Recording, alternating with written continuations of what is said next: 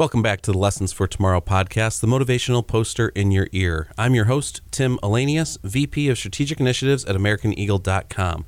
And in this episode, we're going to be diving into a post-holiday analysis, including supply chain challenges, Omicron, and the economic recovery. Because believe it or not, Christmas was only 38 days ago. Which is crazy, only.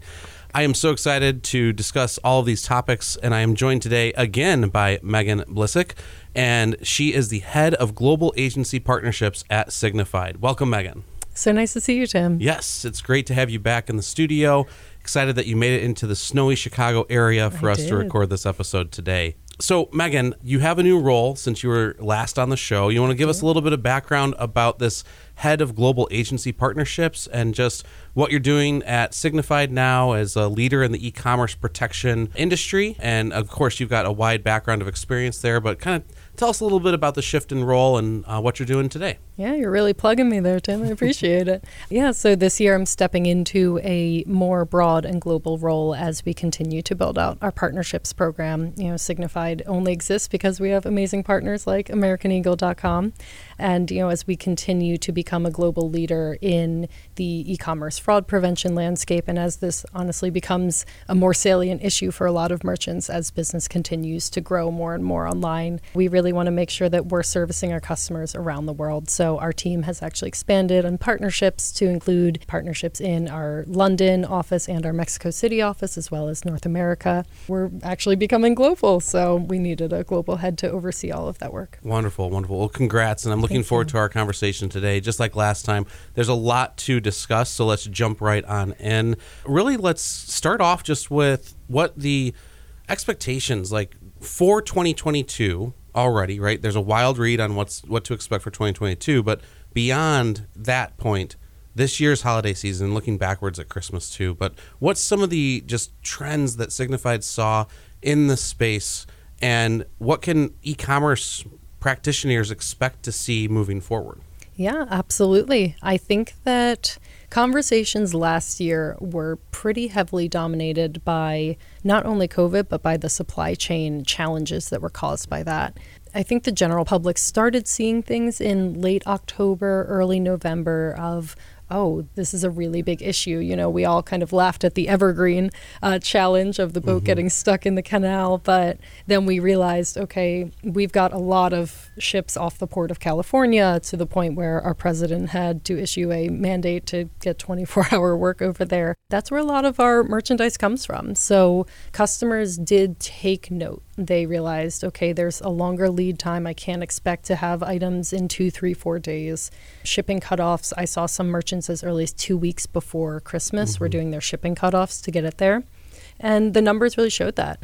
We had a huge spike in volume for year-over-year change for the last holiday season, starting actually 4 weeks before Black Friday. Yeah, that was crazy this year. Just the amount of pre-November, and I would say even very beginning of October, late September, promotions of Black Friday savings and opportunity for that holiday shopping season that was much earlier than ever before because of all these logistics problems that these suppliers and distributors have had.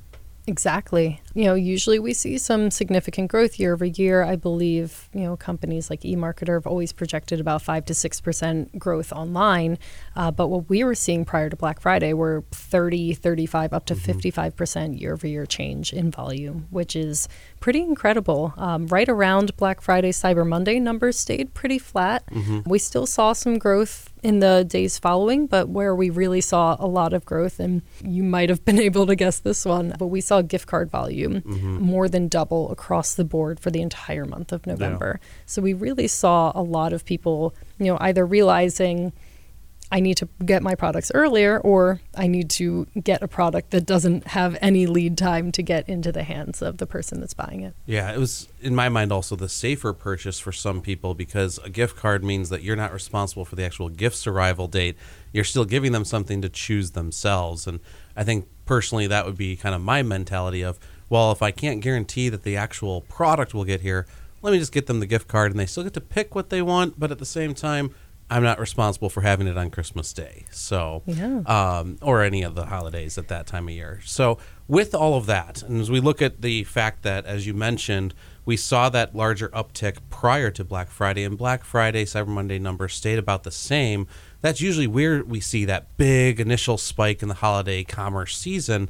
And I wonder if this effect is going to just be for the duration of where the logistics need to catch up, or if you think that maybe that we're going to start to see that this is just the new norm, to kind of use that phrase. Yeah, I think we're all used to and tired of that phrase.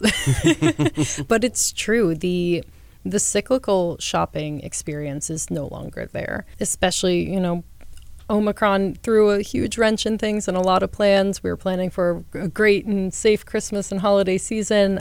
But, we're seeing these waves across the world, which also really throws things off when you have to realize we're working on a global scale. Every time that you're buying a product that's at Target or Walmart, it's probably has some footprint in another country. Mm-hmm. So as we continue to deal with the kind of unequal rollout of vaccinations, things like that, we're going to continuously see interruptions in the supply chain in places we wouldn't necessarily anticipate. So the holidays are more fluid now. Mm-hmm. Some people are opting for experiences rather than for physical goods and products. We'll always see a volume shift and a volume increase, but seeing it spread out over a larger period of time, we're seeing, again, people opt into these alternatives of gift cards, things like that. I think we're going to expect not as heavy of a consumer shopping experience in the last 3 months of the year. Yeah. One thing I just want to say on that, just the footprint of a product being in other countries.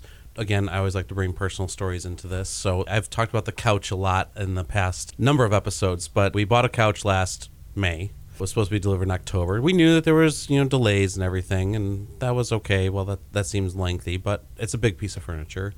Then we were told, it's not October anymore, it's January. And that was because of the international foam shortage, which I just was an interesting tidbit, that foam had a shortage. It does. And then with that, we got the January notice, now it's delayed until March. Oof. And then 2 days later, we got now it's delayed till May. And I'm like, okay, this is 12 months, sorry. It feels like 12 later, years, it feels though, right? like 12 years. And I'm like, we wanted a couch. We already rearranged the room. And I'm like, I just got to get rid of this old one because I got plenty of foam that was coming out of that couch that I could have used in the new couch. But with that, we ended up just going to a local manufacturer. It's a big name. And we went to their outlet. And we talked with them. We found something that fit the space.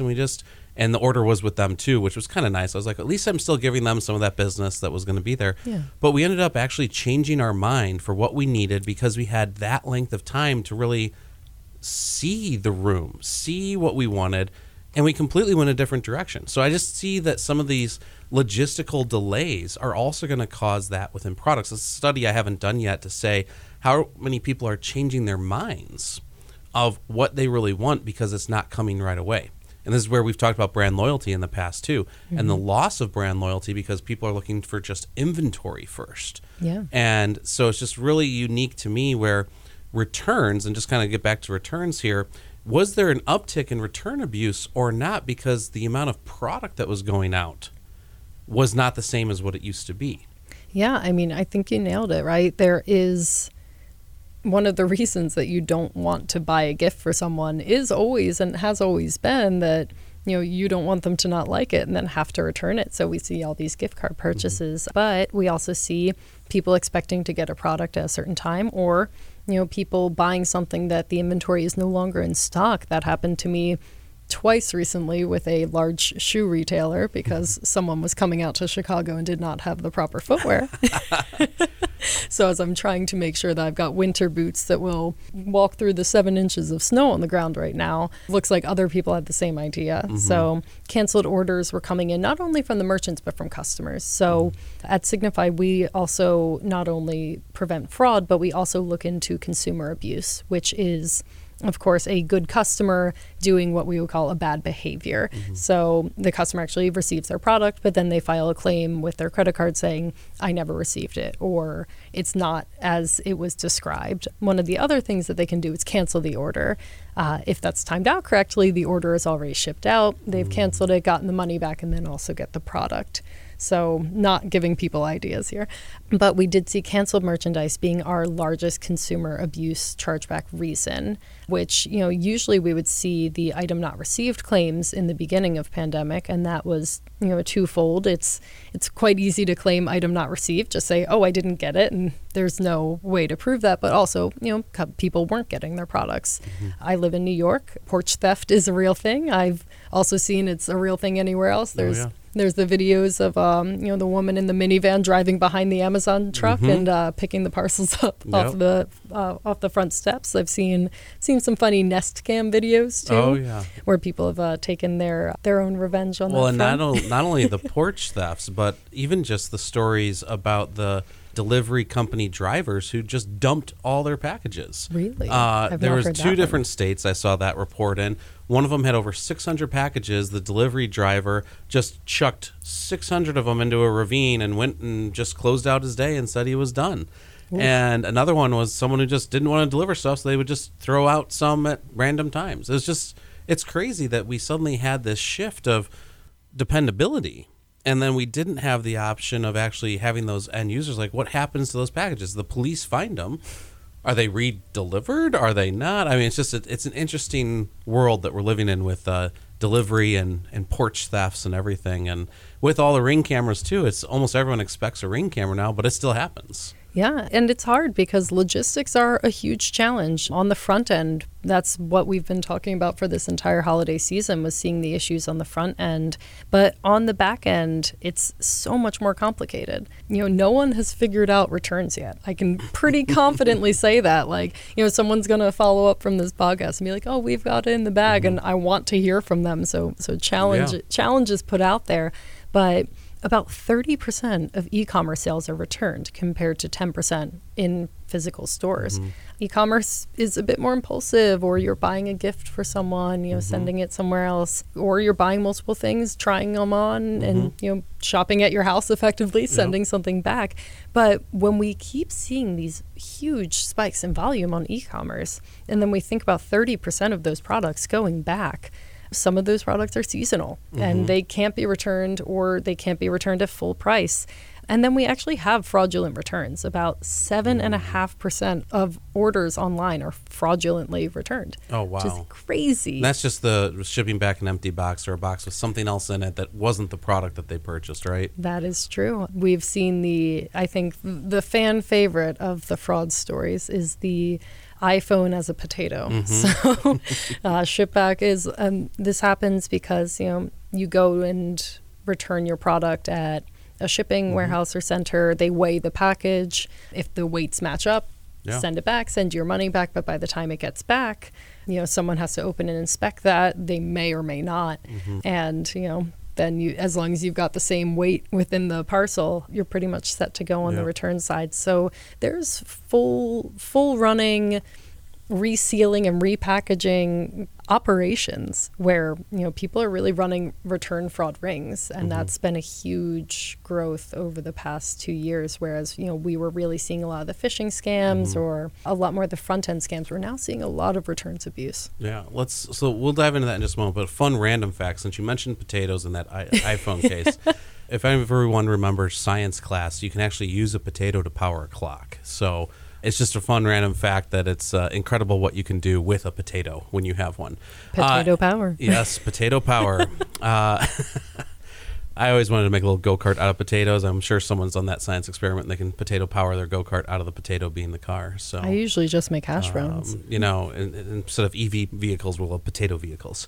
Anyways, I digress. Let's talk about year-over-year changes and just the major trends. We talked about a few. We talked about the return fraud, especially for e-commerce online. I think you're spot on with the fact that the 30% is because of multiple missizing information. I find that all the time. My latest example, because I always go to personal examples, is the best to talk about life, is ordering a pair of cross-country skis. So of course, it's never the surprise for my wife and I what we get each other for the holidays, but our kids think that, oh my gosh, Dad didn't know.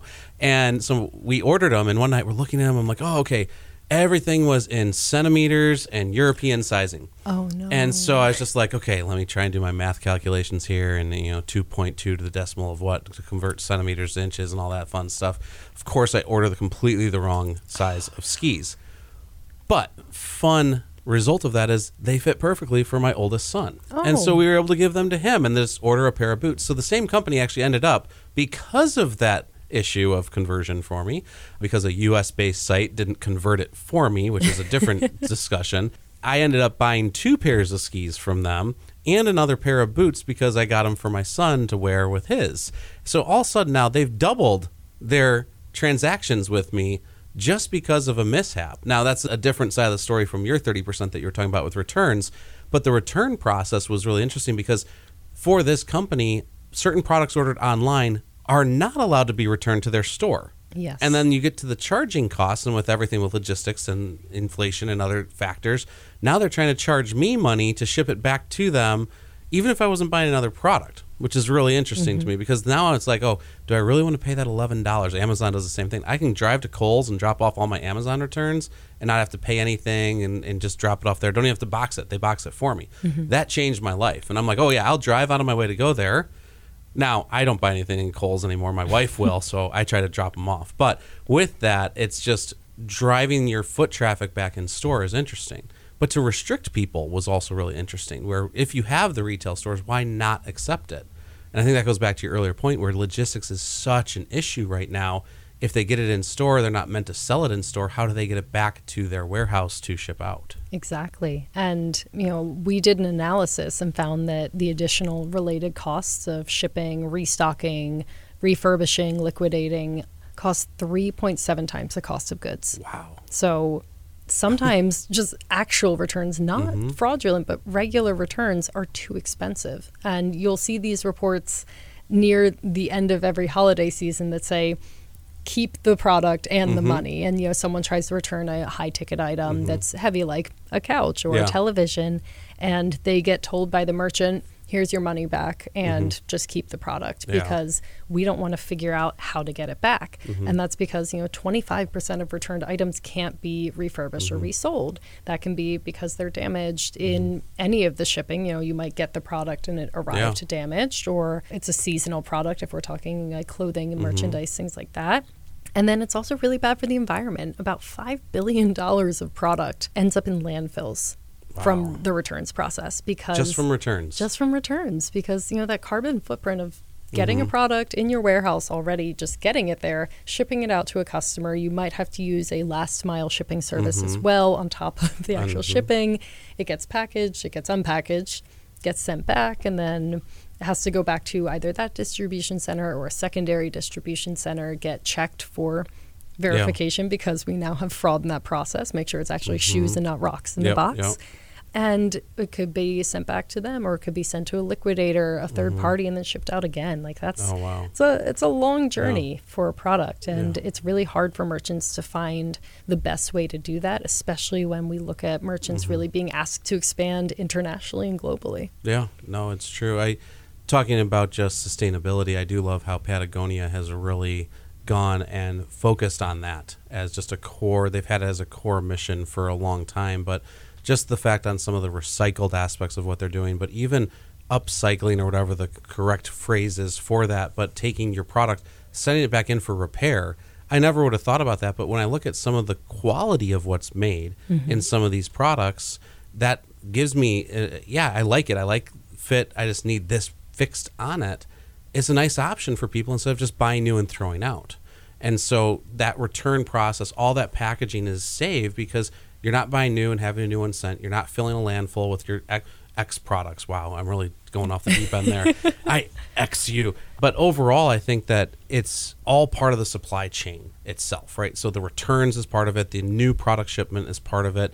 The refurbished market is always hit or miss depending on what you have. But overall, I do want to make sure after this podcast recording, I get that list of companies that tell you to keep it and give the money back. Everyone wants that list. I know, right? everyone wants that list. But let's talk about the holiday window shift a little bit more. And do we expect to see that again this year in your mind? I'm going to ask you to look a little bit into the future here, right? Part of our show title. But where do you think, is that still going to be a problem at the end of this year in 2022? Are we going to recover a bit more? Or let's hear your thoughts.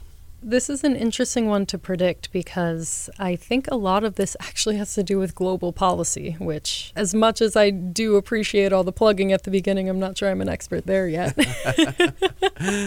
But, when we look at a global supply chain, that's really what's impacting this. We still have shortages in products. I feel sorry for you if you've anyone that's tried to buy a car in the past year. Mm-hmm. Chip shortages have been as prevalent as foam shortages. Mm-hmm. So if we reach a consensus on COVID policies, where some places are shutting down when one case happens and some places are trying to kind of move forward with how things are now, we'll start to see more balancing out. We're also seeing within our own government a lot of work being done to curb spiking inflation rates, which in part were coming from these product shortages. That's the one thing we don't talk about here is, when you can't get that product, someone else is going to sell you that product for a higher price, whether it's a secondary market or another retailer.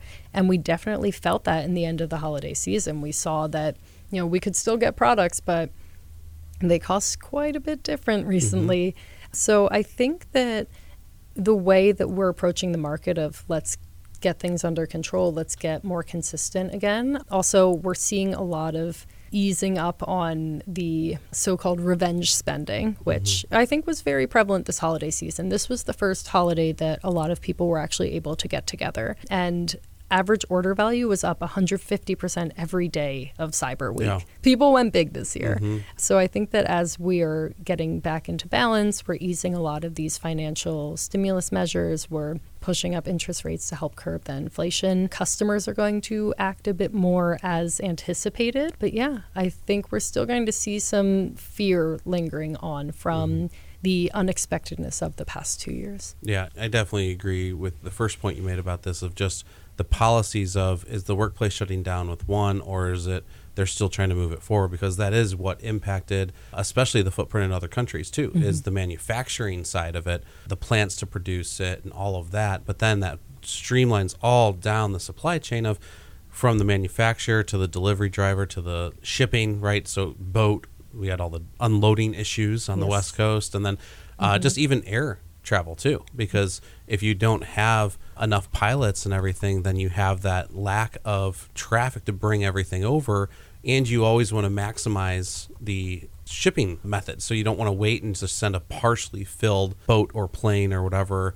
vehicle. And then with that, the last mile delivery you hit on earlier too, and I think that's a key one. We talked about that in the past about how you can't control the brand experience with that last mile delivery company, and they also are having shortages of people available to deliver and who are willing to go and do that work right now. So I think that all of that just stems together and fits perfectly with kind of your thought of we're going to still see some of the issues at the end of this year, probably into 2023 as everything starts to, hopefully, to use the analogy, right the boat, right the ship.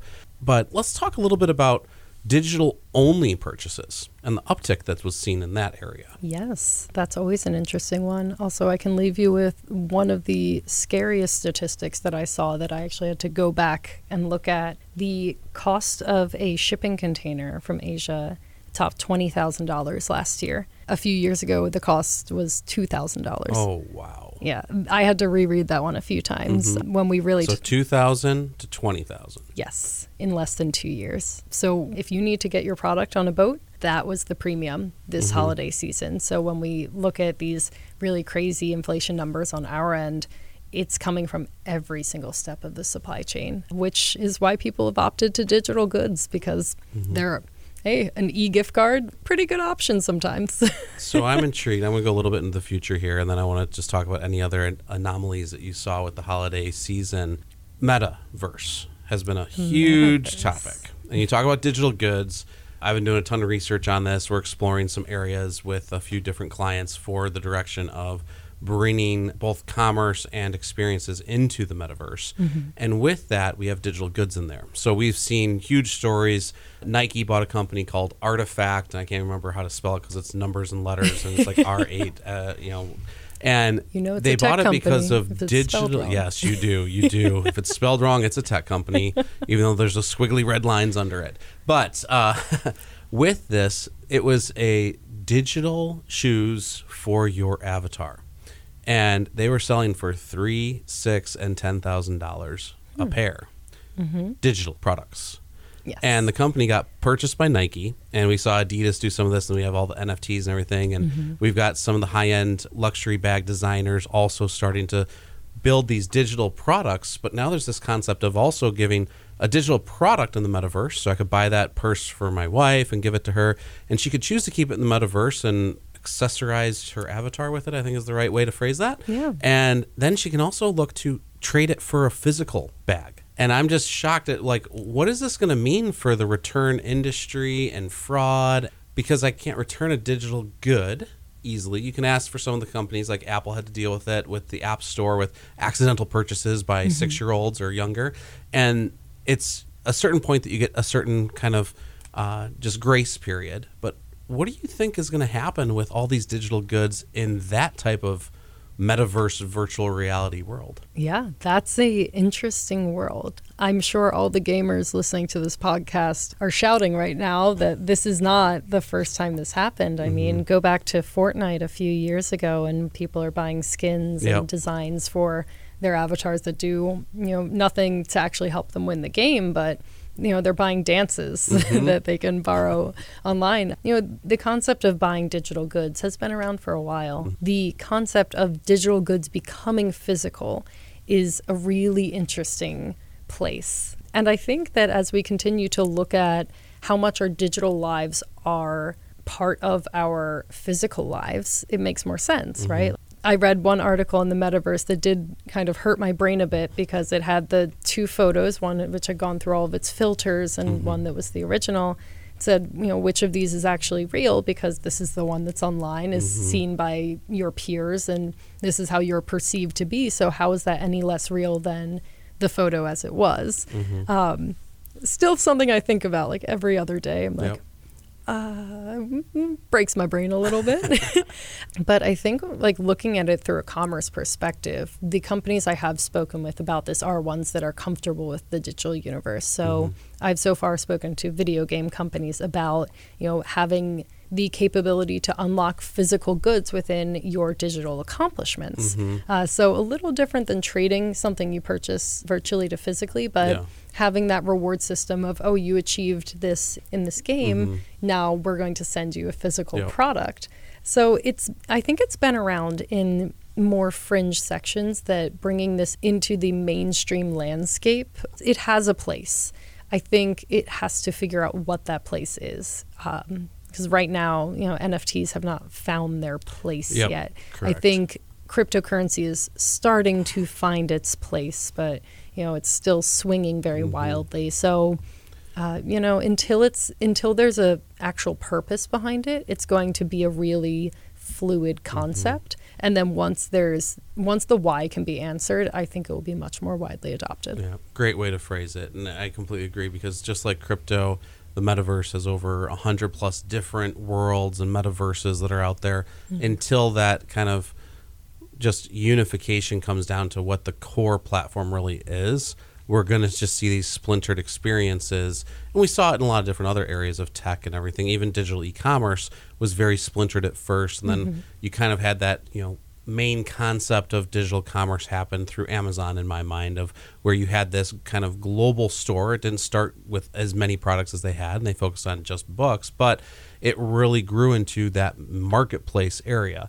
So once we see that unification, we'll have more of an insight into it. So I'm excited to see where that goes, and not as excited to hear about the fraud that happens with it, but I know Signified will be there for helping people navigate it. We will be there, any other anomalies or any other tidbits that you want to share on today's episode? Yeah, I had one interesting thing. So from our listeners that don't remember Signified from the last time we were on here, we are an e-commerce fraud prevention solution. We sit right after you click the buy button on most sites and before on some, and we can really look at everything that a customer is doing and all the information they're sharing to help make the best decision as to whether or not their order is legitimate. That means we work across a ton of different industries. So all these numbers, all this cool data that we've been bringing up is a global take on over 20 different e-commerce industries, which means we get to break down by those.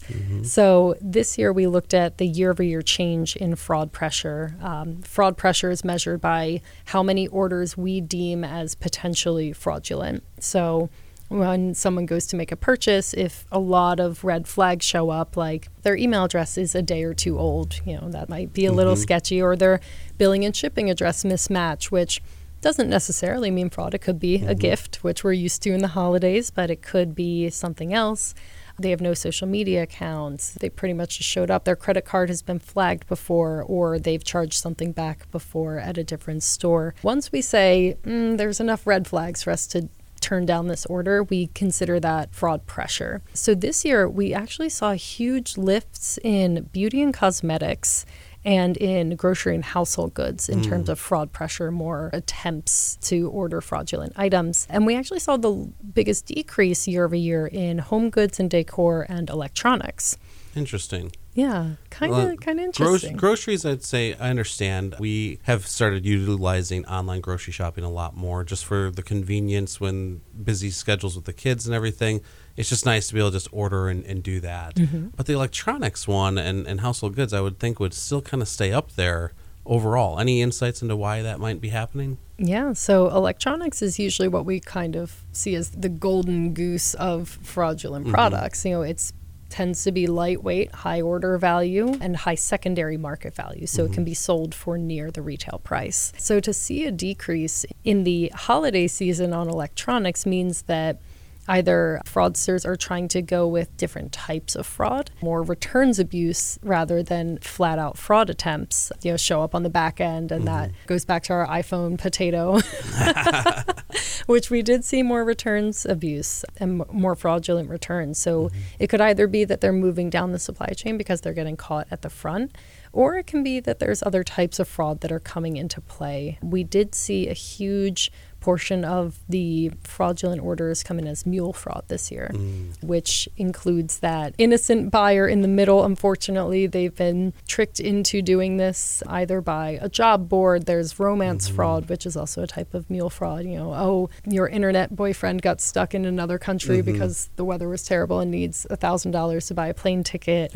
These kind of tricky things that show up along the way. But seeing more mule fraud is actually really interesting. We're still seeing a lot of people getting tricked into scams and buying products on behalf of fraudsters. So seeing that decrease in electronics, I think to me just speaks that there's less of the traditional, stolen credit card fraud going on, and they're getting a bit more creative and thoughtful. I want to go back for a moment to one of the points you talked about where Signifyd sits is, I like to kind of call it the silent auditor, the silent observer, right? In between the click of the buy button and then the actual order going fully into the e-commerce organization systems. What's happening? Because you talked about like an email address that's a day old or 2 days old and all that. So Apple released with the iOS 15 update this Hide My Email. Yes. And Hide My Tracking. And I will admit, I have used the Hide My Email on sites. I'm just like, you know what? Well. I really don't want my personal email in their list. I've seen my email get grabbed so many times by different data incidents and breaches and everything. And just people who have sold it, I know they're selling it, even though they won't admit they are. So I started using that more. And I'm just curious how that is being handled with Signifyd, because we've got some of this push now from the major tech giants who are saying, hey, we're going to try and help you protect your privacy. But that also, I think, dampens the impact that you have to audit and say how valid that purchase is. Now, are you looking at the other factors in that case beyond the email? You mentioned a whole list of what you kind of use as criteria. I'm just curious if you've seen an uptick of just that use. Yeah, absolutely. I mean, I use that feature too. And I think with customers, when big tech entered the scene back in like the mid 2010s, there was no regulation on data usage. When I worked at a marketing agency, it was partially through my time working there that Facebook actually removed 80 of the targeting categories you were allowed to use because customers said, hey, I don't want you to know everything about me in my life, accepting cookies now, using the privacy features on Apple. Customers want some control of their data, but they also are comfortable sharing information when they know how it's being used and when they know it's being used to benefit them. So that is one part, and I completely agree with that. Like, you should have privacy and safety on the internet. The other part is that, Signifyd does collect about 80 different data points. So if we're missing one, and this is actually where we help more customers get through. So a verified email address is something really, really valuable to a company. You know, if you have an account with them, if you have a loyalty program, that's why almost every website you go on tries to get you to create an account when you're checking out. It's a really secure way for them to verify that you are who you say you are. Also, you know, if all of your information auto-populates, it makes it easier for you to move through the checkout flow. Yes. We have products that do that. We have, you know, even just Google Chrome does that and stores your information. So it's less of a need for people to actually create individual accounts. And then now we don't even need to put our email addresses out there. Yeah. But you know, Signify collects, again, a lot of different data points so that we're looking at a very holistic view of the person that is actually making the purchase. We have device information as well. So where are you buying the product, and information from the website. How long are you spending? How did you navigate around? And is that typical behavior compared to other people that buy things on this specific website? You know, most people spend, say, 5 minutes on the website before they get to the checkout flow, or most people put things into their cart before. And if you navigate directly from a search engine to a product display page, put the item in your cart and check out in 20 seconds, and it's a $3,000 order, might be a little sketchy. Yeah. But you might have gone and visited that website 100 times at this point, and you're finally just ready to pull the trigger on that big purchase. We use all of those different points of data to make a very rounded out decision on a customer. And the way that actually helps more orders get through is that if one or two of those things are kind of weird, like the email address is a scrambled email, or the one I always use because I always forget this, but your CVV code, because that won't auto-populate, which is good. But if everything else looks legitimate, I'm using the same email address I've always used, and I'm at my IP address, I'm at my house buying this product. When everything else looks good and you've got a company using Signify, we can say, okay, it's not the perfect buyer, but it's enough for us to say yes and put our guarantee on it. So if it is fraud, if someone did, you know, steal my credit card and they're buying something while I'm out of my house, then Signify will reimburse the merchant in full. Cost of the product, the taxes, the shipping, all those expensive logistics we just talked about. Yeah. So we are able to work without an entire set of data to make that decision. And that's really where merchants have seen that value, because we have a bit more understanding of the customer than they do, which is usually why our merchants, when they come on board, not only do they see all their chargebacks drop to zero, but they actually see a 4 to 6% increase in top line revenue because more sales are being let through. Yeah. That's awesome. And again, partner Signified, and Megan talking to us about all of the wonderful aspects of returns and everything that we expect at the holiday season and merchants don't want to expect. So again, thank you for coming in. I know you're going to enjoy the snow outside and your new winter boots that you found. And I'm thrilled with my couch that we ended up changing the whole room for a different product. But overall, again, thank you for your time today. This has been great. I always love coming to see the team. If you're in Chicago, please stay warm and bundled up, and honestly, go somewhere else.